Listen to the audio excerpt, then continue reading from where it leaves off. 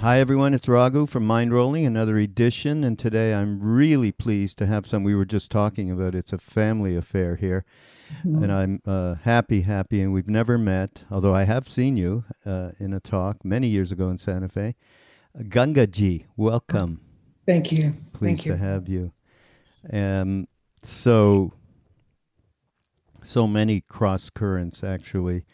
And because I have many friends who were had spent time with Papaji, and Papaji is a familiar nickname, like Maharaji is for Neem Karoli Baba, for Sri Punjaji, who is teacher of Gangaji and many other friends of mine, and we've known for many years. So it's really a pleasure, and I'm hoping to get some further insights from you. Good. Yes. Papaji is my guru. Yes. He is my guru. Yes. And just for those of you who do not know, Papaji's guru is Ramana Maharshi. So happens he is the first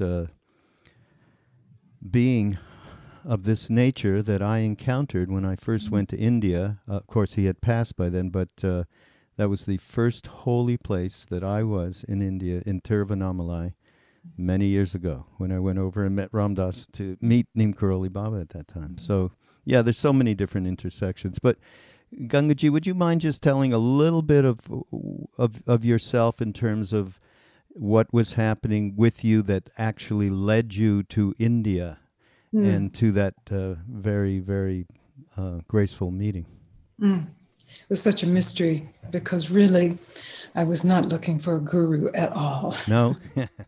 I had seen different gurus who had come through the San Francisco Bay Area, and it was impressive. And I had done lots of Tibetan Buddhist initiations or empowerments, I guess we call them. And I loved the show of it, but I didn't feel a deep connection. So I tried practicing different things, and I tried reflecting deeply on my life in different ways that were current at that time. And I had a great life, really. I was happy in my relationship, in my work, but something was profoundly unfinished. And I prayed for a teacher. But in my mind at that time, this was 1988, 89, I imagined it would be some kind of goddess teacher or something. I was pretty anti-guru, actually. Oh, really?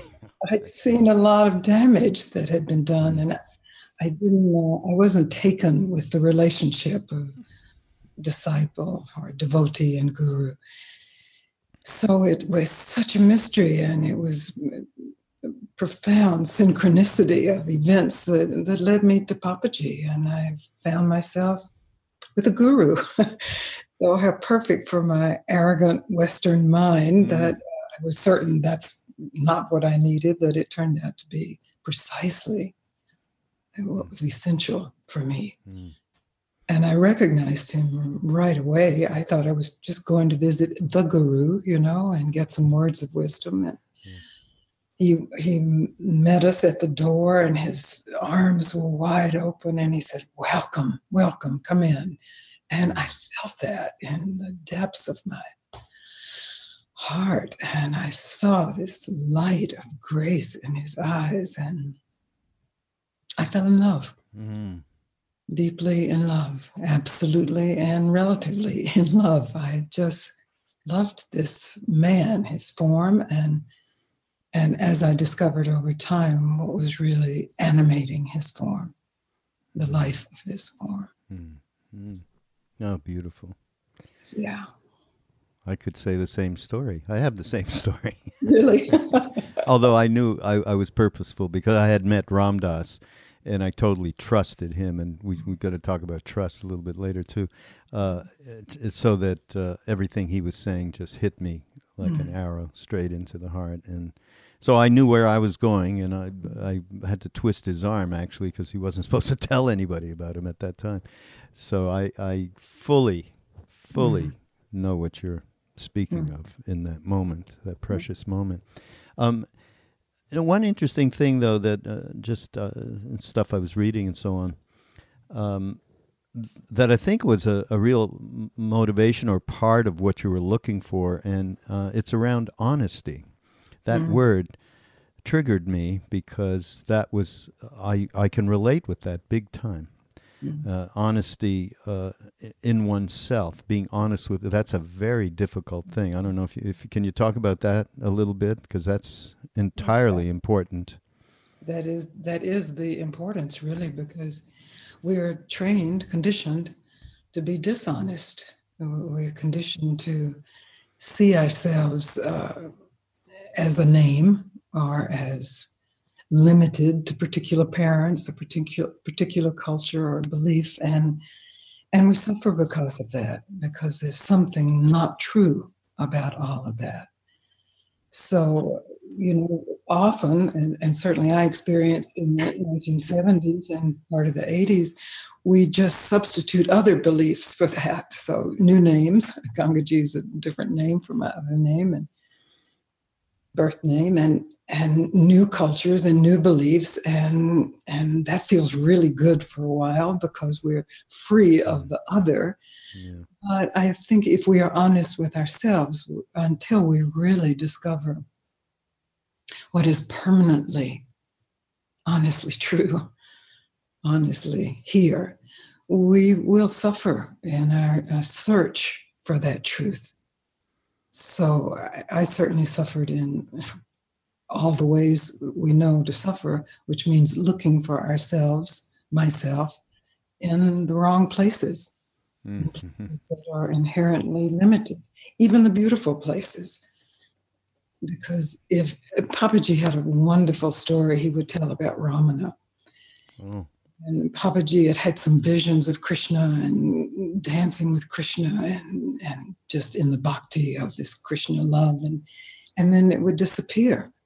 And so he actually began a search for who could teach him how to keep Krishna from disappearing. And he went to lots of different gurus and sadhus and swamis throughout India, and different people had their opinions and gave him instructions, but he never felt it to be true. It wasn't what he was looking for. And finally, he miraculously, it's always miraculous, I think, found Ramana. And he asked Ramana this question that had been haunting him for years. He said, I have these exquisite experiences with Krishna. I'm in absolute bliss and love. And then it leaves. How can I make it stay? And Ramana waited a long time. And then he looked at him and he said, gods that appear and disappear are ultimately unreal. Find out what doesn't disappear, and then you know reality. And at first, Papaji just just almost stormed away, but something caught him, and he thought, well, why not check this out? And that was really what got him. He didn't leave for 5 more years. Oh, he was with him for 5 years. Until Ramana died. Oh, really? Sent him away. It was not when he died. It was actually when the partition of India happened, and Ramana sent him back to Lahore to get his family, his Hindu family, out. Oh, wow. Oh, yeah. I didn't know that. Oh, amazing.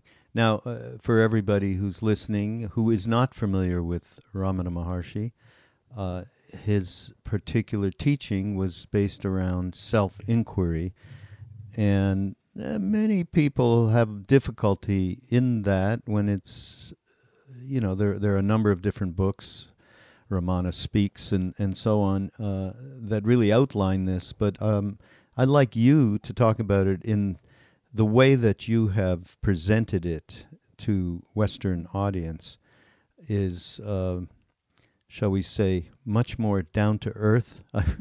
That is a little bit more relatable. So that's why I'd love to hear you do that.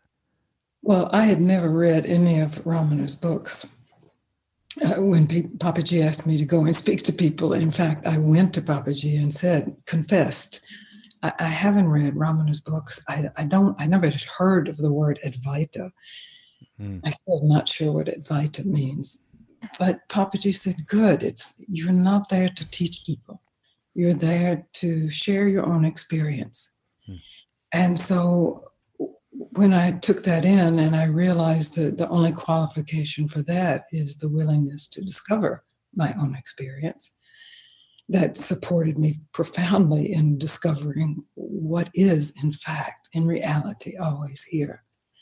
And then I found it just natural to take whatever a person is dealing with, and most people that I meet are, well, they're in a couple of classes. The spiritual seekers I meet are usually dealing with some sense of either they're not good enough for what they have received, some grace, some beauty, so some self-hatred, or they haven't yet made it, purified themselves enough, done enough to get that prize of self-realization. So that's the narrative that is overlaying a deeper something, fear, self-hatred, anger, and ultimately bliss.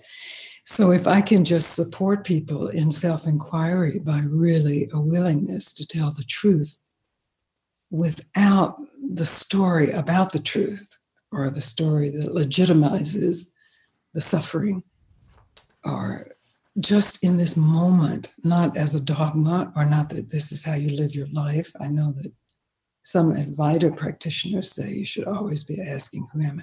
But that's not my message. I'm not an Advaita practitioner. I still am not sure what Advaita means, because I haven't studied it. I'm really inviting people to take this moment, not some moment someday, but this very moment, and ask yourself, what is here?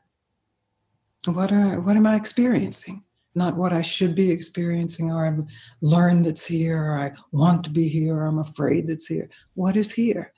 And for many people, especially Westerners, that usually starts with either a story or under that story an emotion. And so the inquiry is the willingness, first of all, to put the story over to the side and experience the emotion without a story. And then you can ask again, what is also here? What is here under that? So that inquiry, self-inquiry, becomes a deep reflection inwardly first of what is alive in oneself. And finally, what is always here, whatever the emotion, whatever the narrative. And then it's not the emotion or the narrative that's the enemy. There is no enemy. It's the willingness to discover, even in the face of what we think is the enemy, or what we feel is the enemy, we find this radiant, silent, ecstatic love of self, oneself, underneath it all. And then that's the beginning of living a life that's turned in that direction, where inward is so inward that it includes outward, because I don't want to make a lasting distinction between inward and outward, since there is none. Yeah. Of course, that coming to terms with truth and honesty is a big deal. And there's a great story that my friend Krishnadas tells about being with Neem Karoli Baba and an Indian devotee once. I've told this a number of times. It's such a great story. But all of a sudden, Maharaji, he looked at Krishnas, and it was translated, courage is a very big thing.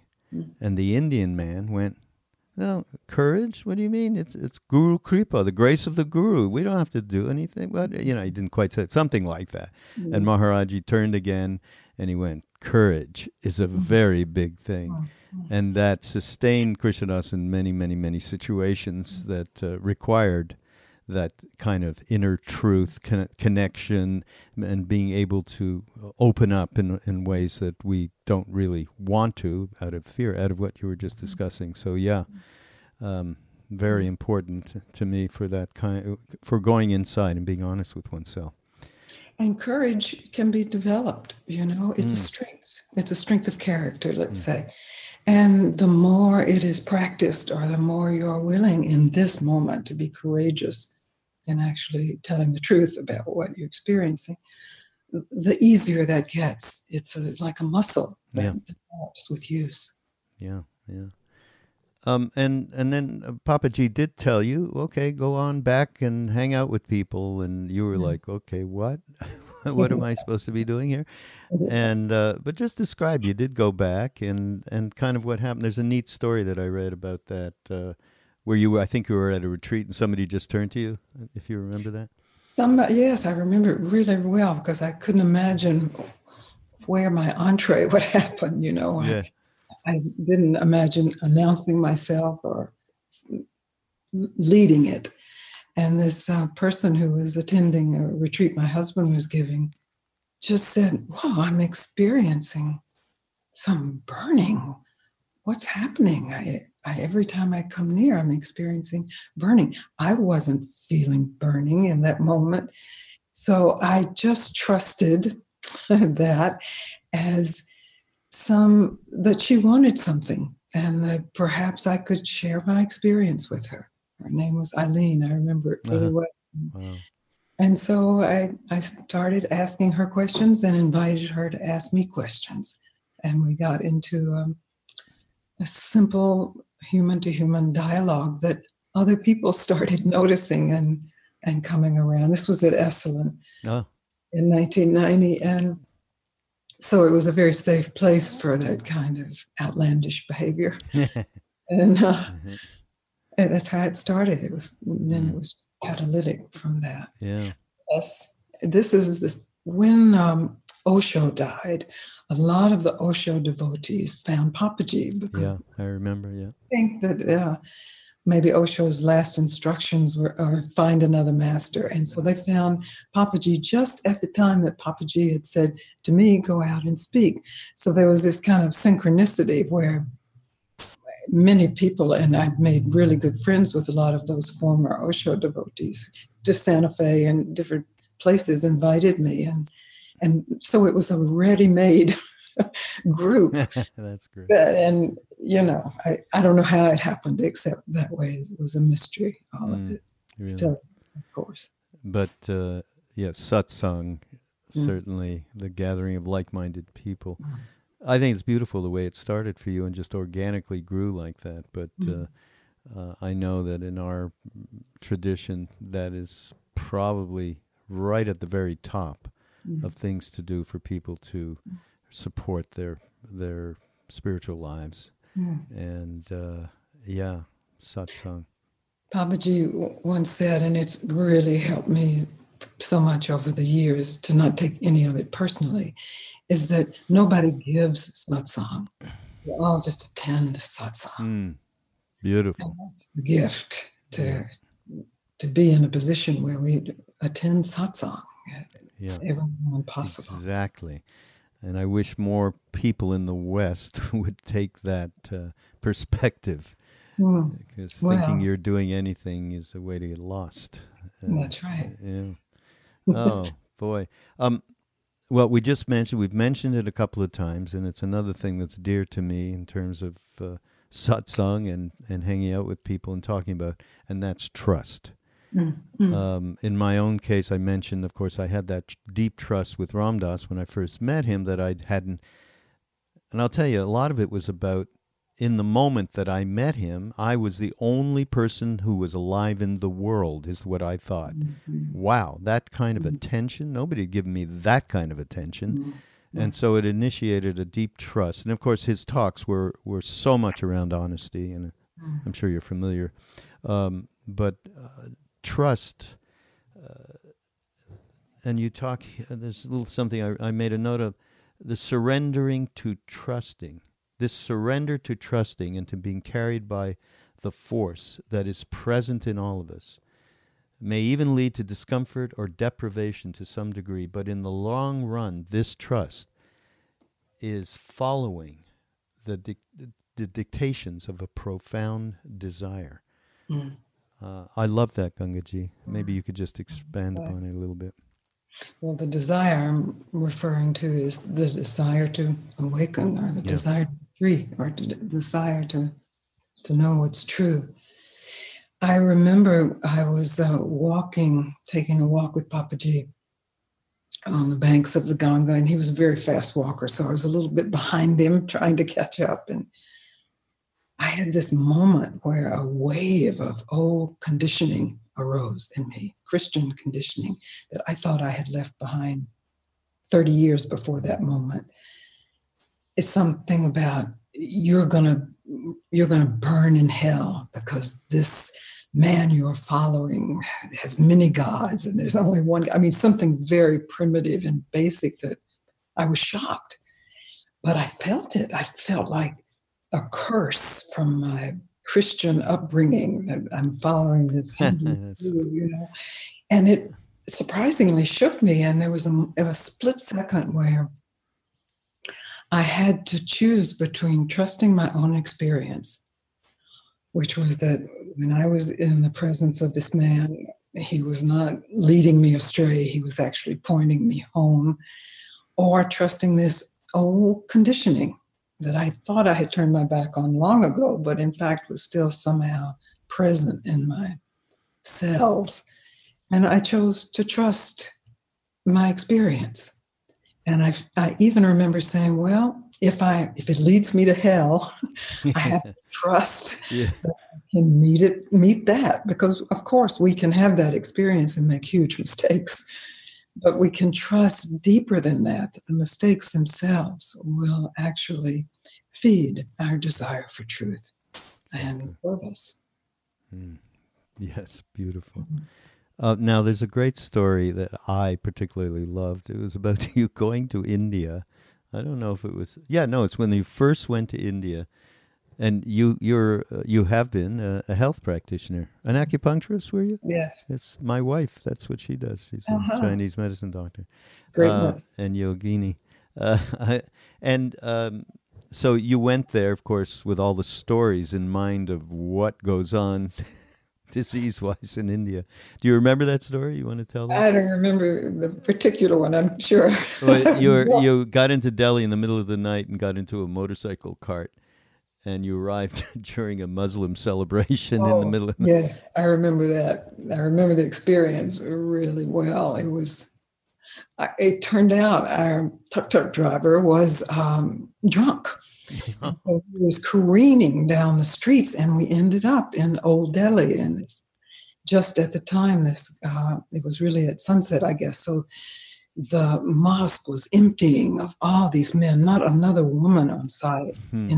And getting these horrific looks from these men, and our driver was useless at that point, and I just had to surrender.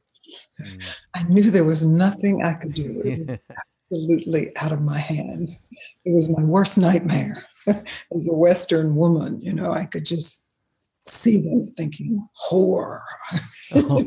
So there I am, not knowing what is next. And in that surrender, though, of course, as you know, and as most of your listeners know, I'm aware, there's the beauty and peace of the presence that bears it all. Yeah. So it became a funny story rather than a horror story. Yeah, where you got on a plane and went back. Yeah. Which people have done, I've known, but that is, of course, a great beauty of India. Yes. It absolutely is uncompromising in having you surrender in the moment, right? Yes. And that's a perfect example of it. That's really, really great. So let's see. You talked about Advait and said, yeah, I don't even know what Advait means. I mean, it is everybody out there commonly defined as non-dual, Non-dual, I understand. Yeah. Okay, I can follow that. But and this is funny. This has come up more than once. But when we first went to India, now Neem Karoli Baba, our whole tradition is absolutely Bhakti yoga, right? That's the Mhm. tradition. And on the sign, as you went in the gate, it said Param Puja Advait Sri Neem Karoli Baba Hanuman Temple. Mm, What? It seems to be all at odds. mm, And of course, it's not at odds. And it okay. is. There is only one thing, and there's, Mm, different ways to approach it. And so, uh, I mean, I'd love to, because people will sometimes automatically dismiss Advait path because they feel it's a great way to bypass a lot of mm, stuff. And it's funny, I talked to Muji one day. We did a podcast, and I said a similar thing to him. He said that's absolutely correct, and so is it with Bhakti yoga and yes, people in Bhakti. So perfect. it's not, yeah. Perfect. So Anything can be, everything will be corrupted yeah, by the by the by the mind. egoic mind, Yeah, conceptual mind. yeah. So once we recognize that, then we, I think, actually find where we personally, as individuals, have an affinity. What draws us? And Papaji again used to say that the dove of freedom has two wings, and one is jnana, which is self-inquiry, and the other is bhakti, Mm. No, really. devotion. Mm. Yeah. Mm. So just trusting again that your desire for freedom or truth or love, peace, whatever it's named, and will lead you to the right place. And then there is some choice. I had attended different, well, when Muktananda came to town, he was in Oakland and I was in San Francisco. And so I would occasionally go to the 5 a.m. meditation. And it was, great energy. And I wanted to feel like his devotees were feeling because I figured they looked like they were really getting something very important, Yeah. but I didn't. And then sometime after that, I actually had a position where I was anti bhakti because I felt it was sentimental and bypassing the real issues of the day, whatever. Mm-hmm. Yeah. But I don't have any problem with a bypass because I think we have to have this permission to bypass all of the activity of mind or bypass the emotionality of mind and just go directly home. I believe that this bypass has gotten a very bad rap because of a particular psychotherapeutic overlay on that we should process all of our stuff. And that to me is somewhat of a denial of the grace of the guru or the possibility of just immediate recognition of what is always here. So I always tell people, yes, take the bypass immediately. Don't postpone for another moment your realization of yourself. And then if your vasanas or your stuff comes up, you have a choice. You can work on it if you are enriched by that work on it, or just immediately go home. I'm not recommending that people pretend to be home when they're not home, a kind of spiritual overlay. But I think we have to be free to immediately, whether it's in surrender to the guru and his bhakti, shakti, or it's whether this very precise focusing of the mind's attention on what is here. Do that immediately. We don't have to wait for that. Mm. That's the first bypass definition that I've heard as a positive thing. So I learned something new here. Good, that's my mission. Yeah. I think it's a bad phrase because bypass, and if you're on a highway that bypasses a town, you get to your destination quicker. And so in using the spiritual bypass as something negative, I think that we're implanting some kind of idea of time and in the future. If you wander, Papaji would say, if you wander through these graveyards and dig up this garbage, then maybe you will get to your destination. But his message to us was always very strong. It's here right now. Where you're trying to get is already here. Yeah. Yeah. I guess with just so I clear with myself about what I mean by that is people adopting a spiritual persona that overlays the ego, and they're operating from that, which is not much different from where they were before they started the whole game. It's worse. I would say it's It's worse. worse, yeah. It's that, and to me, that word overlay is much more descriptive of what's happening. Yeah. And then here's something else from you that I loved. The issue of enlightenment is a non-issue. Love is the issue. Mm-hmm. The attainment of a certain state or a certain power overlooks the stateless love that is present in all states of power or powerlessness. Mm. Very good. I mean, that cuts to the core, no? I mean, and that's where all of these different traditions come together, in my mind. That's right. That's it. Yeah. That's the dove flying. Yeah, exactly. But let's see. There was something cool that I found that you.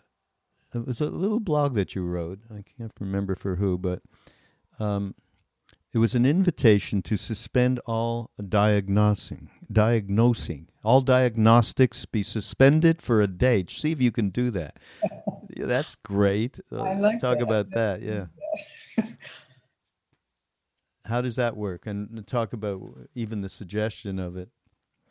Well, how much time and energy are we putting on our diagnoses? I mean, certainly some time needs to go into some health diagnoses if we're ill, but generally what a seeker's diagnosis is, I'm this much enlightened and not this much, and I need to clean this up, and then I'll get there. If I only meditated more, I would get this, or if I did this right or felt this right.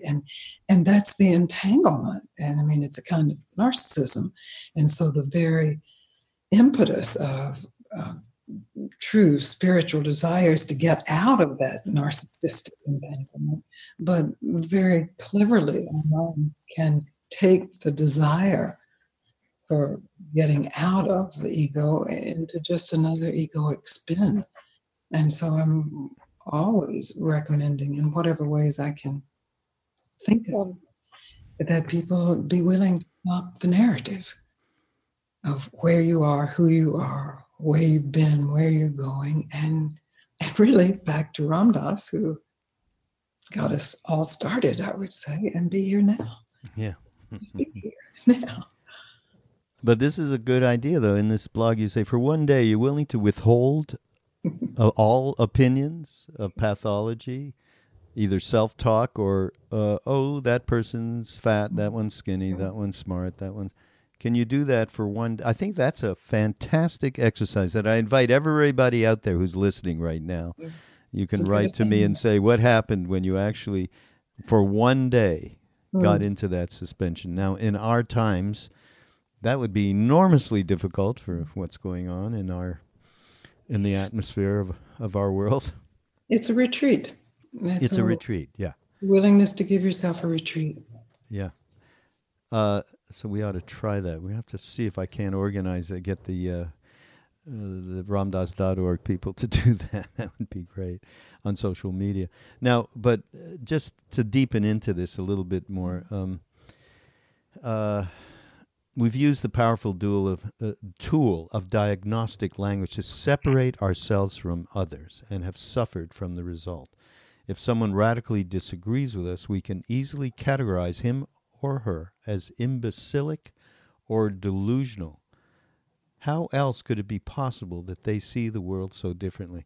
Well, that just absolutely addresses the polarization that we have going in this country at this time. And, I mean, Gangaji, I have been doing this for decades myself, as you.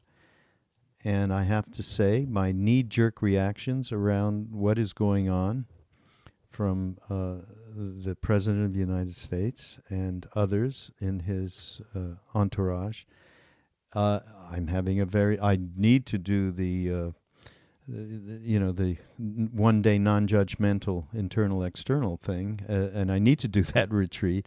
But I mean, I think I am not at all singular in how the difficulties that we are being presented with, and any prescriptions aside from the one that we just talked about. Well, I wouldn't give that one we just talked about as a dogma. I think to live a truly engaged life, it's appropriate that you have your opinions and you have your reactions. I'm having, like you, very strong reactions to, I mean, in any direction, whether it's our politics here or our global situation, or we have fires burning all around us here in Ashland. There's smoke in the air. We have to wear masks. Right. Well, I definitely have a reaction to that.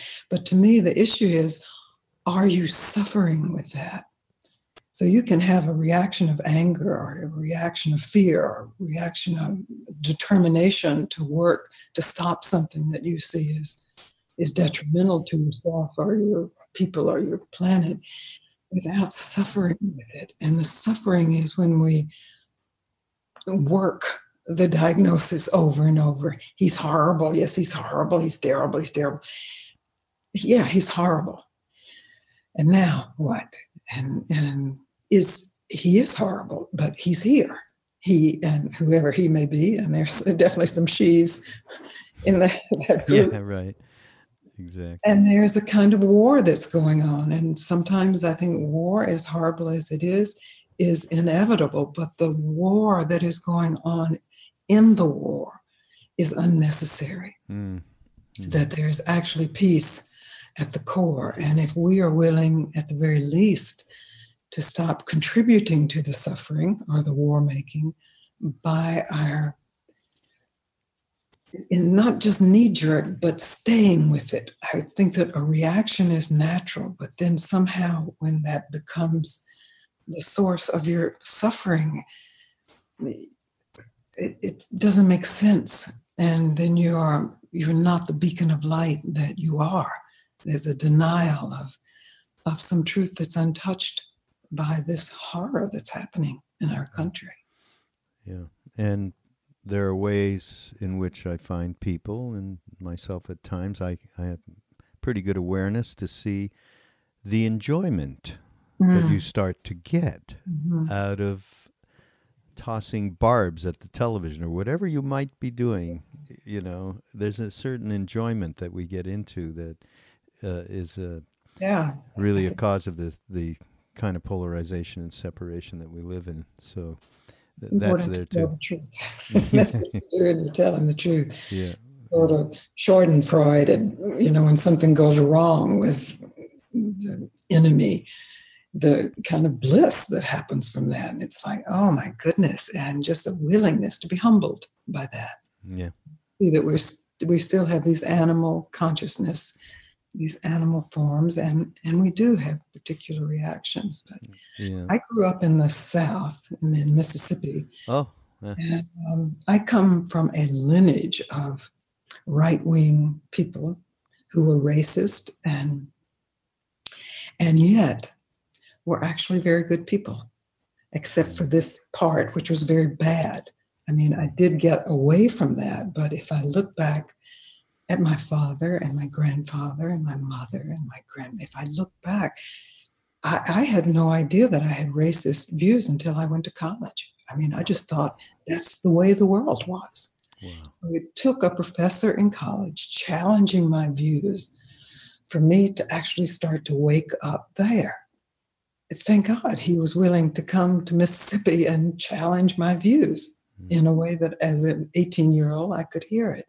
So I feel that there are those who are attuned to you and your program who could be very useful in playing a major part or some part in supporting people and recognizing where their mean-spirited, at the best, views are leading. And so I encourage people to see if there's something that they can actually do with this energy that's been stirred up, rather than just circulating it back into one's own personal suffering. Yeah, exactly. Yeah, well said. And talking about suffering, of course, uh, you you've written a wonderful book called "The Diamond in Your Pocket." I think is that the you've written many books, but that's the most recent one, I think. That's actually the first one that really hit it, because Eckhart Tolle endorsed it, so a lot of Oh, people read it. Yeah, that was a favorite story of Papaji's, about the best place to hide a diamond from the thief who has stolen the diamond is back in the merchant's own pocket, because he would never think to look in his own pocket. oh, That's that's the great. story. Anyhow, you do talk about it, and this is a subject that I have been speaking a lot about recently, and with different friends, different teachers that you know as well. Around basically, we call it. It was coined by again my friend Krishna Das. We wake up in the morning to the movie of me, in which we play the title character. And you talk about this, even the belief that you're just a character in a story, perhaps since the main character, it takes a tremendous amount of maintenance. Boy, does it ever. Holding on to the pleasurable aspects of the story, and then attempting to keep out anything that would destroy this good story. I love the way you put that. Then there are attempts to blame others who don't agree with the story, or don't somehow validate or contribute to the story of your work. Yeah. Sounds delusional, doesn't it? Yeah, we are. It's funny because somebody, Adyashanti, who's a lovely person and wonderful teacher, and he talked. I had a chat with him, and he talked about. Yeah, I was a kid. I looked at my parents, and who were doing all of these crazy things and reacting in anger and stuff, the whole thing, and I went. Finally, I realized they're crazy. They're insane. And I got to figure out how to not go on that road. That's the awakening right there, Yeah, isn't it? yeah, exactly. So, yeah, but talk a little bit more about, there's a lot of, there are definitely ways for us to engage ourselves to unravel this story. And, of course, this story is very endemic to the idea that we are all separate.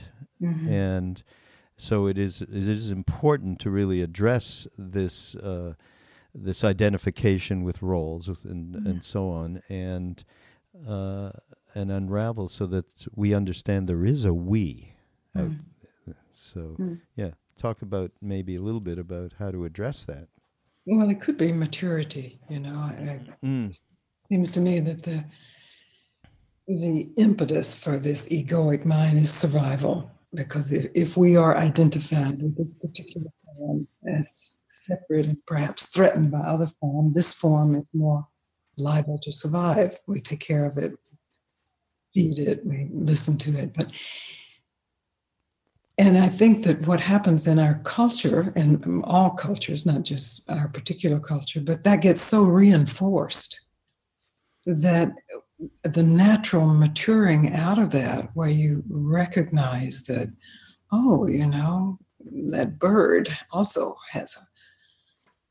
is invested in surviving, and where you at least recognize the relationship of all being is a natural growth that somehow gets arrested, and certainly in Western society, where we sort of worship the adolescent power and sexuality and power again. And so it's really a recognition that if we see the insanity in that, that's already the maturity of the mind growing up.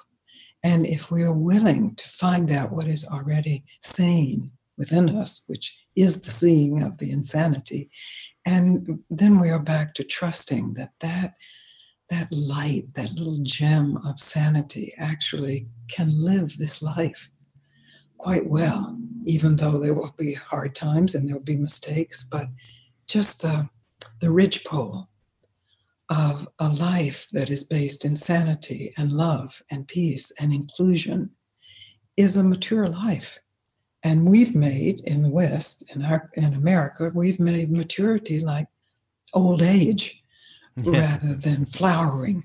And it's really a flowering. And for Ramana, it happened when he was 16. So it's not a chronological maturity. It's maybe a mystery, but it's possible for anyone who already has that spark of desire to be free, because that's the desire for sanity, the desire for cooperation, the desire that our planet not be destroyed. It's basic sanity. Yeah, and the overarching theme, I would say, in everything that you speak of is truth. And I don't know if it's a reach, but I interpret that in my own experience as divine presence. That's the deepest truth of all of us.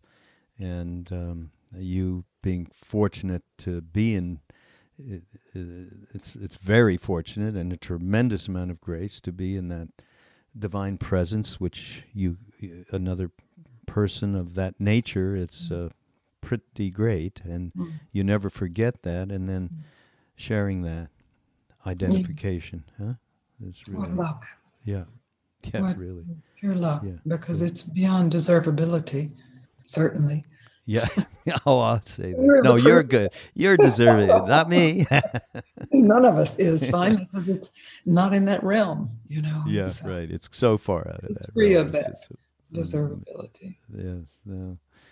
Oh, great to hang out with you here, Gangaji, and meet you. This is the best part of doing podcasts is being able to just share time. It's really beautiful. Yeah, I feel like we're brother and sister here. Yeah, so great. Now, we're going to, everybody out there, we're going to, you'll go to BeHereNowNetwork.com and you'll go to the show notes page, and Gangaji's selected. We'll select some books that you can get and websites and ways to, you still are going around and sharing? I've abbreviated my schedule a little. I've just stopped going to Europe. This is really? my trip to Europe, but I'm here in Oregon. I go to California and Canada, and I'll go to Australia in the winter. So yeah, I'm still out and about. You're still out and about. That's a Canadian thing, out and about. That's where I'm from. That's right. Well, I love Canada. But he says there's no retirement in this business. Yeah, right. What a blessing that is. Well, look, Ram Dass is now, 87, been in a wheelchair for 21 years, half paralyzed and with aphasia, and it's like teaching more than he ever did. Yeah, so, it's beautiful too. There's a radiance that I remember seeing in Ramana's last pictures too, just not the form. It's the deeper form. Yeah, no, it's really, really, really so. Well, thank you again. Oh, I'm so honored to have been a part of this. Thank you for including me. Really great. And everybody, this is Mind Rolling and Be Here Now Network. Go to BeHereNowNetwork.com, and we shall see you next week.